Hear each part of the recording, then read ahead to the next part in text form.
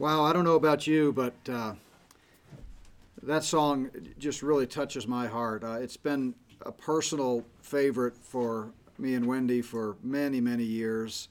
In fact, I was telling Matt when I realized he was leading worship today, I thought about calling him or texting him.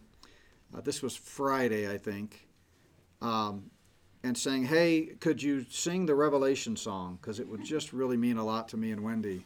But then I thought, I've never done that. 35 years of ministry, I very seldom try to ask the worship guys to sing certain things. I leave that between them and the Lord, and it always works out beautifully. And so I thought, if it's meant to be, he'll sing it. And sure enough, I get here early this morning, and he's practicing before the first service, and I think, praise God. So my telepathy skills are working. But no, thank you for that. I know you put a lot of time and prayer. All of our worship team does, and Mike and I often remark about how perfect the songs that he picks are for the message, and we didn't communicate. It's just the Lord. Imagine that. If you just get out of the way and let the Lord work, it seems to go well, doesn't it? So, well, I'm excited about the message today. We're going to be talking about the unveiling of Jesus Christ. And I want to mention here at the outset, because it kind of relates to what we're going to be talking about. Tomorrow, I've got Leo Holman on the podcast. We actually recorded this yesterday, and what a phenomenal interview. It's called What's in Store in 2024. And, of course, tomorrow's the first, and so I wanted to bring a guest on that could really talk about, with some degree of expertise, what we kind of see potentially happening in the coming year. And so I thought of Leo first. He's been on the show 4 or 5 times, unbelievable researcher, award-winning journalist. To save people from emailing me, especially those online, I am aware that Leo and I don't necessarily agree on everything theologically about the end times, but that's okay. I mean, I joke with him all the time. I tell him, look, I'm happy to wait till we get to heaven for you to agree with me and Jesus. But in the meantime, he is spot on in his commentary about current events and what's happening and so forth. And I just love him to death. Great heart. And so, man, what a power-packed discussion we had yesterday. And so I want you to be sure, even if you're not in the habit of listening to the Not by Works podcast, make a point to listen tomorrow. It'll be posted before you get up in the morning. It posts after midnight. And it's just kind of going to set the tone, I think, for what's coming. And then on Tuesday, I'm doing a solo podcast to kind of counteract tomorrow's podcast. I'm doing one on Tuesday on the good news in 2024. So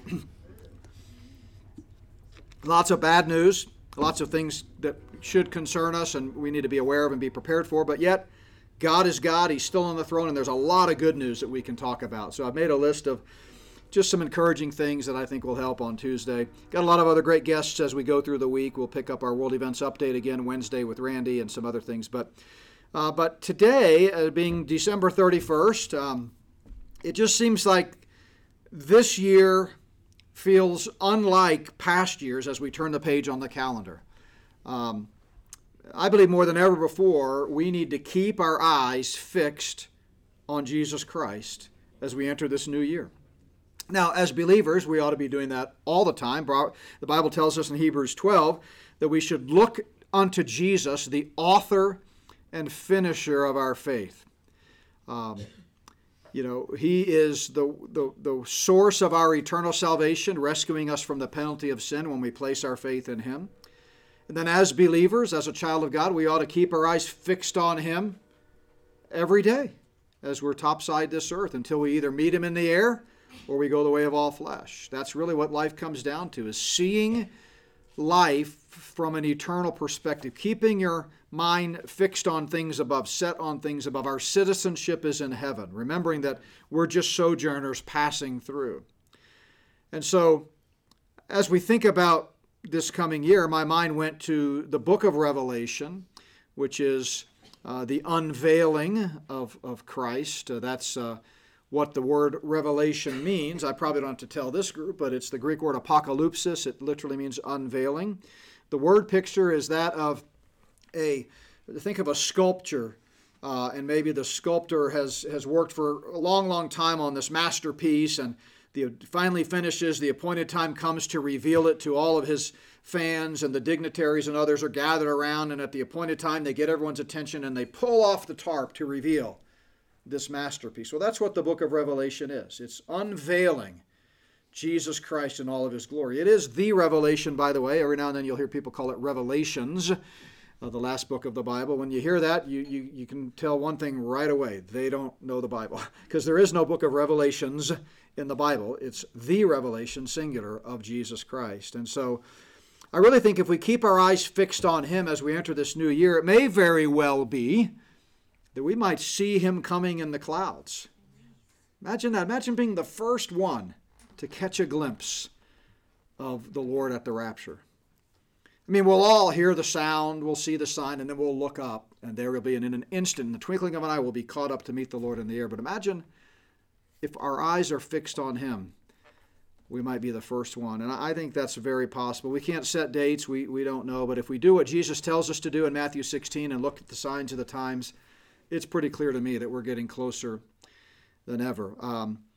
I've talked a lot about the decade of the 2020s in my book 2 books ago, The Timetable of the Luciferians, where for 100 years they've been targeting this timetable, even specifically the year 2025.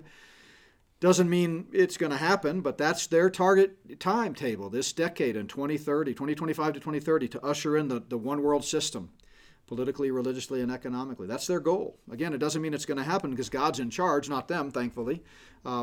But it certainly behooves us to pay attention and recognize that we're getting ever so close to some pretty pivotal things happening. So Revelation chapter 1 is where we're going to go. I was at a conference a few years ago, and back then, different ones of my kids would travel with me because my wife was homeschooling our kids, and so she didn't always travel with me. Sometimes she did. We took the kids on the road many, many times, but for shorter trips and quick 1 or 2 day conferences, typically I'd take one of the older kids with me to help work the booth. At this particular conference, Morgan was with me, my oldest son, and we were at this conference, and one of the speakers, who was definitely not from the same framework that I'm from, during his message, he made the remark, quote, "The book of Revelation has a lot of good Christology in it," end quote. And I remember looking at my son Morgan, and I whispered in his ear, yeah, duh, right? I mean, it's the revelation of Jesus Christ, right? It's like saying that swimming pool has a lot of water in it, right? I mean, well, what do you think, right? And indeed, it's the unveiling of Jesus Christ. And so let's take a look at just these first verses here at the beginning of the letter. Of course, we know it was written 95 to 96 AD. Now, in modern times, you'll hear some modern scholars try to suggest that it was written much earlier, but for 2,000 years of church history, it's been known it was written 95, 96 AD. We have Clement, early church father, Eusebius, another early church father, who told us that was the time frame. Plus, we know John was on the Isle of Patmos when he wrote this, and he was exiled around that time by the Roman Emperor Domitian. So there's really no question about the date of Revelation. I remember attending a debate several years ago at the Pre-Trib Conference, where I've been privileged to speak several times, a big pre-tribulational conference, biggest one in the country every year. And there was a debate this year featured at that particular year's conference, and it was between Mark Hitchcock and Hank Hanegraaff on the date of Revelation. And I later had the chance to spend a day with Hank Hanegraaff. This was before he kind of went off the reservation theologically. And I was with him in his office all day, and he knew I was a member of the pre-trib study group, and he commented about that debate, and he goes, "Yeah, Mark Hitchcock pretty much mopped the floor with me." And he was right. Mark did. Mark was defending the 95-96 date of Revelation. Hitchcock was trying to suggest it was earlier, but no question about the date. So it's the last book of the Bible, the last book in the inspired Word of God, written over 1,500 years, 66 books in the inspired Word of God, 39 in the Old Testament, 27 in the New Testament. And the Bible tells a story, a plan of human history and creation history. It has a beginning and it has an end. The Bible begins with, "In the beginning." And yet so many people, in spite of that, ignore the end. We don't do that with anything else. We stay for the whole movie, especially when you pay $1,000 per ticket these days. We don't read part of a book and put it down. We like to know the end. But with the Bible, for some reason, a lot of people could care less about the ending, but it comes full circle to the new heavens and the new earth, and when Christ comes back to make all things new. And so that's what the book of Revelation is about, the return of Christ. The New Testament starts with the Gospels, one of which was written by John, the same one who, under the inspiration of the Spirit, wrote Revelation. And it begins with the story of the birth and life and ministry of Christ. But then Revelation, at the end of the first century, God tells us about the second coming of Christ. So we have both the first advent and the second advent of Christ. And it talks about all of the details that will be immediately preceding the return of Christ. Chapters 6 to 18 of Revelation are all about the tribulation period and that 7-year period that Daniel talks about extensively that will lead up to the climactic triumphant return of Christ. And so the book of Revelation talks about the future kingdom when things will not always be the way they are today. We live in an age where Satan is the prince of the power of the air. He's the god of this age. The whole world is under the sway of the wicked one. There's a cosmic battle going on, and Satan is wreaking havoc on this earth, both on humanity as he comes to kill, steal, and destroy like a roaring lion seeking whom he may devour, but also on creation. Everywhere we look, we see the signs of sin and the fall of man and the curse of sin all over the globe. Remember when Satan approached God to ask him about Job, God said, "Where'd you come from?" He said, "I come from to and fro on the earth." This is his playground. But someday, as the Bible promises and the book of Revelation tells us, Christ, the King of Kings, the eternal Son of God, is going to come back and take rightful possession of this earth that is his and make all things new. And so I think as we look at the onset of a new year, especially with all that's going on in 2024, we've got an election, or should I say a selection. We've got the Trump trials and all the circus that's going on with that. We've got multiple wars heating up all across the country. We've got more troops over in the South China Sea and the Mediterranean Sea and elsewhere than ever before. We've got economy on life support. And I'm not trying to be, a downer here. I mean, I'm just stating the obvious. I mean, even the mainstream news is now parroting a lot of this type of stuff. So, just because I'm paranoid doesn't mean people really aren't following me, right? I mean, this could really be the year. We don't know that, but the whole point of what I want to look at this morning is to remind us that in good times and bad, no matter what happens, we want to keep our eyes fixed on the Lord Jesus Christ. And what better place to turn than the book of Revelation? So I see in these 5 verses here 4 foundational facts about Christ. In other words, who is this Christ that John is unveiling exactly? I mean, so many people the world over know about Christ, but do they really know him? That's the question. The book of Revelation ends with the great white throne judgment, at which time many people will hear those terrible, terrible words, "Depart from me, I never" what? Knew you. So, right off the bat, we want to make sure as you listen to this message and we look at these passages of Scripture, do you know the Lord? Has there been a time in your life when you've placed your faith in Jesus Christ and him alone as the only one who can forgive your sin and give you the gift of eternal life? He said, "I am the way, the truth, and the life. No one comes to the Father except through me." Right? He told Nicodemus, a leading religious Jew, a member of the Sanhedrin, if anybody dotted his I's and crossed his T's, it was Nicodemus. And Jesus said, unless you're born from above, you'll never see the kingdom of heaven. You've got to be spiritually reborn. How do you do that? By faith. We're justified by faith before a holy God. We're all sinners, born dead in our trespasses and sins. We need a Savior. We need someone to give us the new birth. And we receive that new birth on one condition. More than 160 times the New Testament tells us very plainly, unambiguously, unequivocally, you have to trust in Jesus Christ and him alone for salvation. And when you do that, in that punctiliar moment in time when faith meets the gospel, in that instant, you're passed from death to life, become born again, shall never face judgment, are eternally secure, names written in the Lamb's book of life, justified before a holy God, reconciled as no longer an enemy with God, and so many other things that happen instantaneously. So has there been a time in your life when you've done that? That's number one. If there is, then you know the Lord positionally. You'll never have to worry about hearing those horrible words, I never knew you. But there's another kind of knowledge that the Bible talks about, and that's experiential knowledge. For those who already know the Lord positionally by faith, do you know him more intimately? Do you know him deeply? The Apostle Paul, for example, in Philippians chapter 3, verse 10, talks about how he wanted to know the Lord and the power of his resurrection and the fellowship of his sufferings. He wanted to know him more intimately.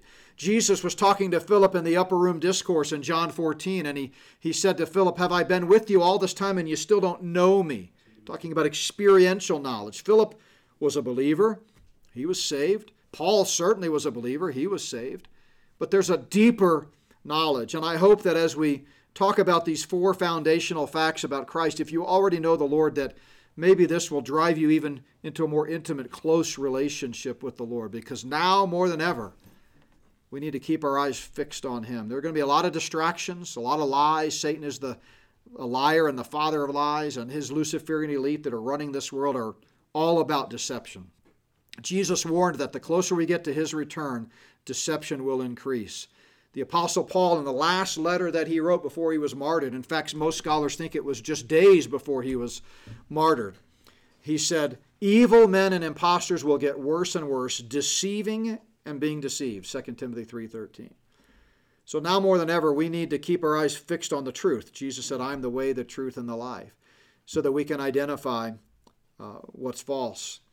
My false prophet book is all based on 1 John 4:1 that says, test the spirits, right? So that you're not deceived, right? Because many false prophets have gone out into this world. So 4 foundational facts about Christ. This will help us really, I think, reinforce what we know or should know about Christ already. Number 1, his sovereign identity.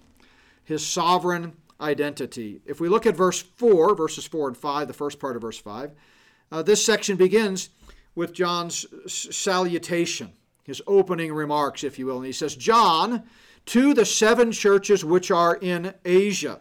So John sent this whole book, the whole letter of Revelation, the whole last book of the Bible, to 7 churches, literal historical churches that he then mentions in chapters 2 and 3. The Lord Jesus actually sends a letter to each of these 7 historical churches. And they were in the Roman province of Asia within about 100 miles of Ephesus. And what does he say? He starts out by saying, grace to you and peace. Grace to you and peace. The words grace and peace perfectly reiterate our standing as a Christian before God and our ongoing experience. Grace, of course, speaks of God's attitude toward us. It's the free gift. That's how we get saved. We can't earn it. We can't be good enough. We can't do anything to deserve it. It's a free gift. Absolutely 100% totally free. Nothing in my hand I bring, simply to the cross I cling. If you think you earned your standing before a holy God with 1 ounce of your own merit, then there's a good chance you're not saved. Because saving faith is exclusive faith, not faith plus good works, or faith plus baptism, or faith plus repentance of sins, or faith plus forsaking your sins, or faith plus doing a U-turn, or faith plus surrendering your life. It's simple confidence or assurance in Jesus Christ that he alone has the power to save you and give you eternal life. That's what faith means. So grace is God's attitude toward us. Peace is then our resulting standing before God if we've received his grace by faith, and our experience of that peace ongoing. There's a certain peace that we can have in unsettling times like this that an unbeliever simply cannot have. If I was an unbeliever, I would be terrified right now. I'm scared enough as it is in my weakness and in my flesh, right? And that's why I was drawn to this passage, and that's why we need to stay rooted in the Word of God like never before in this coming year. But if I was an unbeliever, I would have no place to turn. What are you going to hope in, right? FEMA? The government? The president? Your city council? Who are you going to hope in, right? So grace and peace. And then from who? From him who is, and who was, and who is to come. This is describing God the Father. You see this again, you see it in chapter 1, verse 8. You see it in other places as well. But here at the outset, John mentions all three persons of the eternal Godhead. And he starts with God the Father, the one who is, who was, and who is to come. And from the seven spirits, notice spirits is capitalized there. That's a proper translation because it's not uncommon for the Holy Spirit, the third person of the Trinity, the eternal Godhead, to be referred to with this sense of the number seven, of the number of perfection and fullness. You see it several times throughout Revelation, particularly in chapters 4 and 5. You also see it in several Old Testament books like Isaiah and Zechariah. So the seven spirits who are before his throne is the Holy Spirit. And then he goes on and says, and from Jesus Christ. Now, normally when you reference the Trinity, you see it Father, Son, Holy Spirit, right? Holy Spirit's the third person. But here, John reverses that order a little bit and puts Jesus Christ last because he is the subject of the book. He's prominent. He's front and center. It's all about him. It's the revelation of Jesus Christ. And he tells us here in verse 5 about Jesus Christ. He's the faithful witness. He's the source of what John's about to reveal. He both gives the revelation and is the revelation. And it is reliable. In fact, the book of Revelation at the very end has Jesus Christ coming back, as we said, the second coming, and he has a name written on him called Faithful and True. In chapter 6 of Revelation, the Antichrist comes on the scene, also riding a white horse, but he's the deceiver, he's the imposter, he's the fake. But you come to the end of Revelation, it's the real deal, faithful and true. So he's the faithful witness. He's the firstborn from the dead, a reference to his resurrection. Firstborn of the resurrection, his historic resurrection that also promises all believers who die in the Lord to have a resurrection as well. And then he's the ruler over the kings of the earth. I love this. We just sang about the kings of the earth. And this, of course, is what Christ is coming back to do, to reign and to rule. In Psalm chapter 2, David prophetically talks about Christ's rule. And in that famous psalm, you've heard me reference it a lot. It's a key proof text for my Spirit of the Antichrist series. You see the kings of the earth, little k, and all of the rulers on the earth conspiring together with Satan to try to take over the world. David tells us they're trying to throw off the cords of God's control. Satan has control issues. He wants to control the world, but God's the ultimate controller of the world. But David goes on to say in that psalm that Jesus Christ is the true king, and he's going to rule over all the kings of the earth. In fact, he says all the kings and rulers of the earth ought to kiss the ring of Christ. In the ancient Near East, that was a symbol of total surrender and submission to the one who has rightful rule. And we're going to see in a moment how the book of Revelation calls Jesus the Almighty, the one true ruler. So he's the faithful witness, the firstborn from the dead, the ruler of the kings of the earth. His sovereign identity. When you think about Jesus, and we may see him face to face this year, wouldn't that be something? Think about his sovereignty, his power, that he's outside of time, space, and matter. He's not beholden to circumstance. He's not beholden to happenstance. He is outside of all that. And we learn a lot more about who Jesus is throughout the New Testament. For example, Jesus himself, when the Pharisees confronted him, as they often did, and accused him of lying, they said, your witness is not true. You bear witness of yourself, but your witness is not true. Jesus said, well, even if I bear witness of myself, my witness is true. Notice, for I know where I came from and I know where I'm going. Only a sovereign one can say that with absolute certainty, right? I know where I came from and I know where I'm going. Do you know where you came from? If you ask me where I came from, I'd say, yeah, I was born on a military base in Fort Eustis, Virginia, Newport News, Virginia. I was born at a young age. I was a baby, but Why do I know that? Well, I can look at my birth certificate, and I hear stories, and I've asked my parents about it, but I wasn't there. I mean, not in the sense that I can remember it, right? Anybody remember your birth? Tell me all about it, right?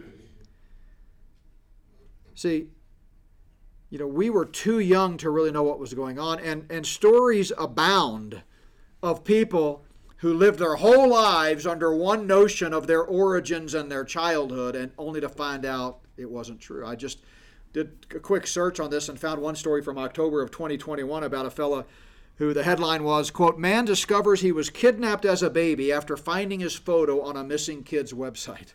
You live your whole life thinking you're Joe Johnson or whoever, and then all of a sudden you find out, no, I was kidnapped and raised by a different family, and my whole story is wrong. See, we're not sovereign. We're not all-knowing. So we can't say with certainty, I know where I came from. Nor can we say we know where we're going. Now, we know eternally, if you've trusted in Christ and Him alone for salvation, where we're going. We can know with absolute certainty that we're going to be in heaven when we die. But we don't really know what tomorrow holds, do we? Right? James talks about that. James, the Lord's brother, you shouldn't really say, today I'll do this, tomorrow I'll do that, I'm going to go here or there, buy and sell, I got all these plans. You really ought to say, if the Lord wills. We don't know what tomorrow holds. We've experienced, and I'm sure everyone in this room has, lots of examples throughout our journey in life where we're blindsided by something completely unexpected, out of left field, rocks your world. And then, 1 minute you're going through the motions of a normal routine, whatever you're doing, and the next minute, boom, everything changes, and your mind becomes consumed with this new reality, this new incident. And you can't sleep at night. You're dealing with it. It could be tragedy, it could be heartache, it could be a crisis, could be any number of things. We've been there. Why? Because we don't know what tomorrow holds. So we simply take one day at a time, and that's what faith is all about. Faith is the substance of things hoped for, the evidence of things not seen. If you can see it, you don't hope for it, right? In the early service, I forgot to grab water. And so I was hoping someone would bring me water, and Matt graciously realized my predicament and ran and got me this cup of water. I think it was you, right? Well, here in the second service, I don't have to hope for a cup of water. Why? Because I can see it. It's right there, right? So a sovereign knows where he's coming from, knows where he's going, and we don't, right? And when you think about Jesus, just know that He's right there with you wherever you go. In John's Gospel, remember John, the one who under the inspiration of the Spirit wrote Revelation, wrote 5 books of the New Testament. He wrote his Gospel that bears his name. Then he wrote those 3 letters that bear his name, 1st, 2nd, and 3rd John. He wrote the Gospel of John in 70 AD, and then near the end of his life, he wrote the 3 epistles and the book of Revelation right within the same 5 or 10 years. And he had this to say, the Word, that's Jesus, became flesh and dwelt among us, and we beheld His glory, the glory as of the only begotten of the Father. As we said, in Hebrews, Jesus reveals the fullness of who God is. He goes on to say, no one has seen God at any time. The only begotten Son who is in the bosom of the Father, He has declared Him. Well, what in the world does that mean? What does John mean by that Jesus Christ declares God? That word declared is used 10 times in the New Testament. It's the word exegemai. 6 times in the New Testament, not 10, 6 times. And it means to make known in great detail. Let me give you a couple of examples. In Acts 21, when Paul is talking to James, the Lord's brother, the text reads, when he had greeted them, he told in detail. Those 3 words in English, told in detail. That's the translation of exegemai, to tell in great detail. Or do you remember the story when Jesus, after the resurrection, met the 2 disciples on the road to Emmaus? And they started having a conversation. They thought they were talking to a stranger. They didn't know it was the Lord. And then eventually, they have a meal together and they realize, we're talking to the Lord. And then Luke tells us in Luke 24, they went back to tell the other disciples, and he uses this word, exegemai, they told about everything that had just happened on the road. Now, do you think they just gave a passing high-level summary? Oh, yeah, by the way, pass the potatoes. We saw Jesus a little bit ago. No. You can bet they were ecstatic and just giving every blow by blow. And then he said this, and then he said that, and then we went here, and then we did this. They wanted to give great detail. 6 times it's used. We see it in Acts 15, the Jerusalem Council, when the early church gathered together all of the early church leaders, and they discussed the Jew and Gentile controversy and how Gentiles can be saved without keeping the law, and the whole notion of grace and what that really means and so forth. And when Simon and Paul and Barnabas declared, the text says, a detailed testimony. That's that word. So you go back to John 1:18, Jesus Christ reveals every detail about the eternal Godhead. So as you think about the Lord this year and you keep your eyes fixed on him as Hebrews tells us to do, remember, you're looking at God. This is the eternal creator of the universe. Jesus did not come into existence in Bethlehem 2,000 years ago. Unbelievers, secularists, they might suggest that because, of course, nobody can deny the historicity of Jesus. He's the most historically attested human being that ever walked the planet. But in an unbeliever's mind, he's just another human being who was born 2,000 years ago. Not true. He's eternal. Going back to John's Gospel in John 18, Pilate said to him, "Are you a king then?" And Jesus answered, "You say rightly that I am a king, and for this cause I was born, and for this cause I have come into the world." Why did he come into the world in Bethlehem 2,000 years ago? That I should bear witness to the truth. And everyone who is of the truth hears my voice. It's going to be critical this year that we be able to separate truth from fiction. It's unreal the amount of deception that's taking place. And the only way we're going to be able to do that is if we keep our eyes fixed on the truth. Paul told us in Colossians that Jesus is the image of the invisible God. Ethan the Ezraite in his psalm, Psalm 89, says, "I will make him my firstborn." So Jesus eternally exists, but at Bethlehem, he came in the form of human flesh. The Word became flesh. He put on skin and bones, and so he could take our place on the cross. And when we finally see Jesus face to face, we will be looking at a sovereign one. All of the stereotypes and precious depictions, however artistic they are, all of the man-made images, the other limited caricatures of him that we have conceived in our minds, inadequate as they are, will melt away the moment we look into the face of our Savior and the King of Kings. So his sovereign identity. But if we go back to verse 5, we see a second foundational fact, and that is his saving ability. Because the book of Revelation tells us why he came. To him who loved us and washed us from our sins in his own blood. See, the Bible, again, Genesis and Revelation, beginning and end, starts with the shed blood as being necessary for atonement. Remember, when Adam and Eve sinned, what's the first thing God did? He slayed a couple of animals so that he could cover Adam and Eve with their sins, symbolizing and foreshadowing the ultimate Lamb of God that takes away the sin of the world.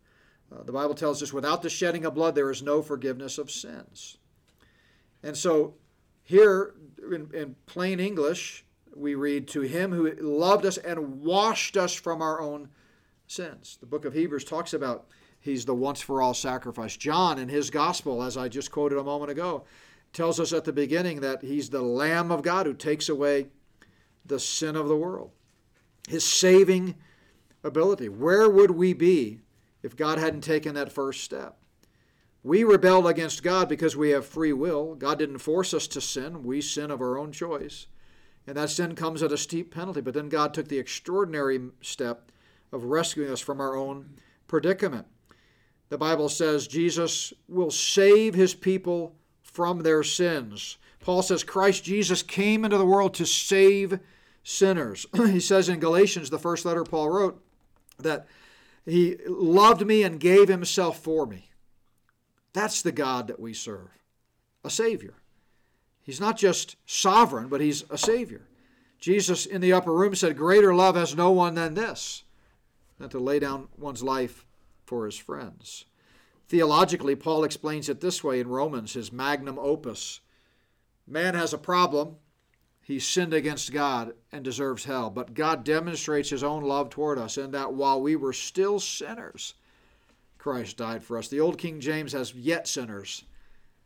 I like that. The idea here is that even though we're sinners, Christ died for us, right?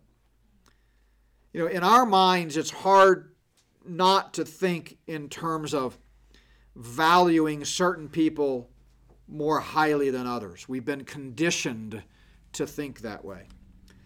I can remember as a youngster in school, in the government mind control programs, they were conditioning us that not all human life is valuable. And they would give you those exercises. Some of you will remember this, where you'd get into small groups and you'd have this exercise where there's 4 people that are on a boat that's going down, sinking in the middle of the ocean, but you only have 3 life preservers. And as a group, you've got to decide which person you're going to let die. And you've got a doctor, a lawyer, an engineer, and whatever. And you've got to sit there and decide who's more valuable.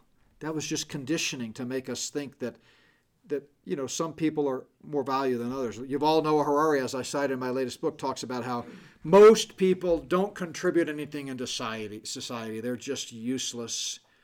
And all we need them for is their data. But really, other than that, they're useless.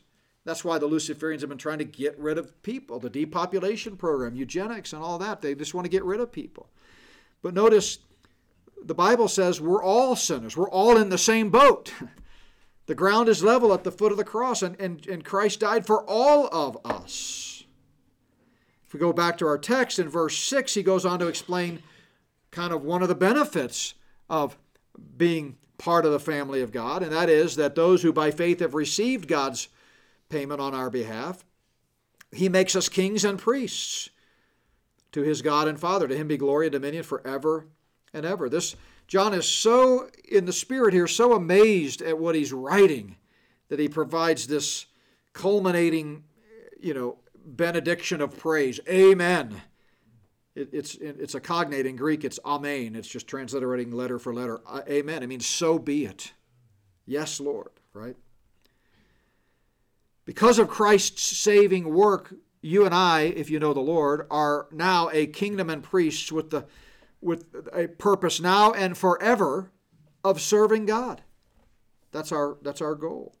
We are, as Paul says, joint heirs with Christ. If we're children of God, then we're heirs of God, and joint heirs with Christ. In other words, there are privileges that come with being identified with Christ. When we get saved and become part of the family of God, we're no longer paupers. We're royalty. We're part of God's family. We are positionally in him. And what does the Bible tell us about Christ? He's appointed heir of all things. So what is Christ's inheritance? All things. What is our inheritance? All things. We will rule with him. We'll reign with him. We'll serve with him in the kingdom. Just imagine that for a moment.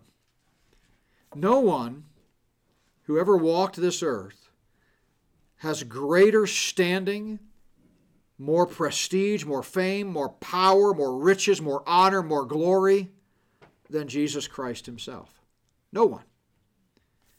Not the wealthiest evil member of the Luciferian cabal, not the David Rockefellers of the world, not the Klaus Schwabs, not the Hitlers, not all the tyrants who've achieved a measure of success in their dominating attempts to dominate the world and usher in their kingdoms.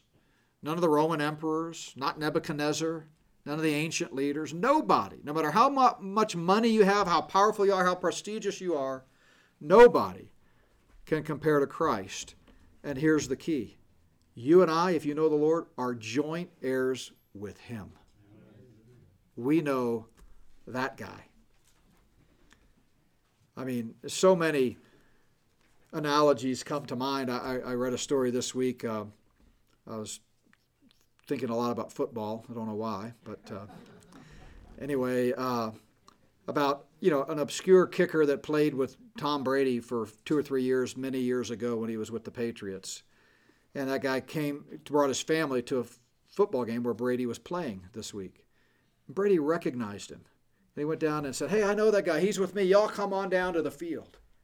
Why? Because they knew someone important. They knew a VIP, Tom Brady, right? Man, that's nothing compared to Christ. We know Christ, right? We know Christ. So his sovereign identity, his saving ability, and now we get to the good part, right? Here we go, as Dak Prescott would say. Here we go. This is the whole point of Revelation. This is it, right? The main theme of the book is Christ is coming back. Verse 7, "Behold, he is coming with clouds, and every eye will see him, even they who pierced him. And all the tribes of the earth will mourn because of him. Even so, amen." I love that. Even those who pierced him. That's talking about Israel, obviously. All through the book of Revelation, we see references to Israel.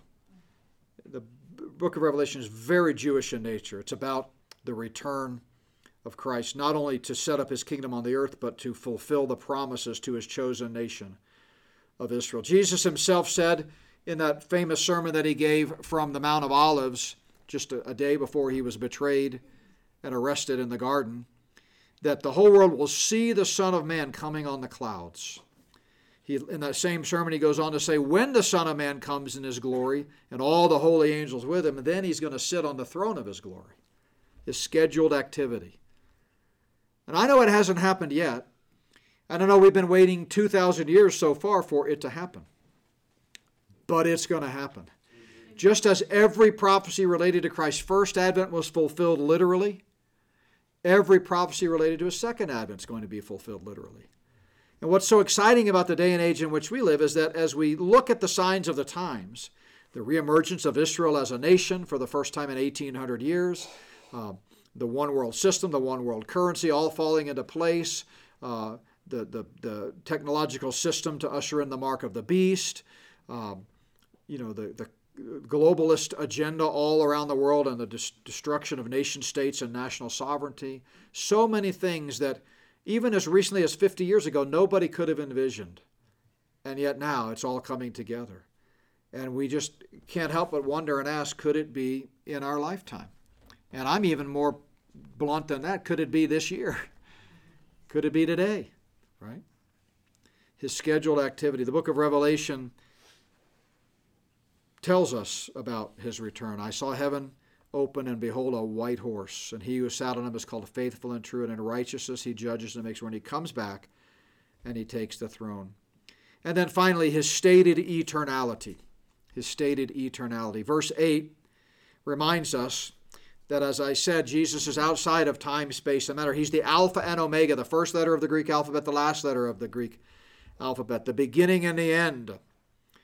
Notice who is and who was and who is to come, the Almighty. I love this word, Almighty. This one is used 10 times in the Greek New Testament. It's a compound word from kratos, meaning might or power, and pos, meaning all or every. The idea here is he's the one who has all the power. All power belongs to him. In that same passage we were just looking at in Revelation chapter 19, when Christ comes back, the same word, Pantokrator, is translated omnipotent. So you got almighty, omnipotent, same word, just translated differently in English for some reason. I'm not sure why they did, but that's a good word. Almighty means omnipotent. In English, it's a compound word meaning omni, all potent, powerful, all powerful. That's who Christ is. And only an eternal one can say that. See, the Antichrist is subject to time, space, and matter. He may be indwelt by Satan himself, and I believe he will be, according to 2 Thessalonians 2, but he's still subject to time, space, and matter, but not Christ. He is the Alpha and Omega. You see this again and again throughout the Old and New Testaments alike, in Hebrew and Greek, the first and the last, Isaiah said. I am he, I am the first, and I am also the last. What does this mean? God is right here with us at all times. This is what encouraged me as I was thinking about this passage this week going into next year. When we're in a valley, Christ is with us. Psalm 23, right? If we run on ahead to get to our destination more quickly, guess what? He's already there. Amen. If we run back to where we started, no, God's already there. God is there. David said, where can we go from his presence? Where can we go from his presence? Moses said, from everlasting to everlasting, you are God. So we live day to day. We think in terms of cause and effect, time, space, matter.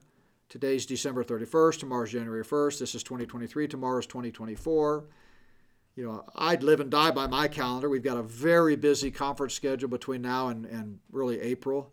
I'm excited about it. I'm looking forward to it. I check my calendar every day. Podcasts, appointments, interviews, phone calls, things like that. We all live day to day. We live in a cause and effect, time, space, and matter.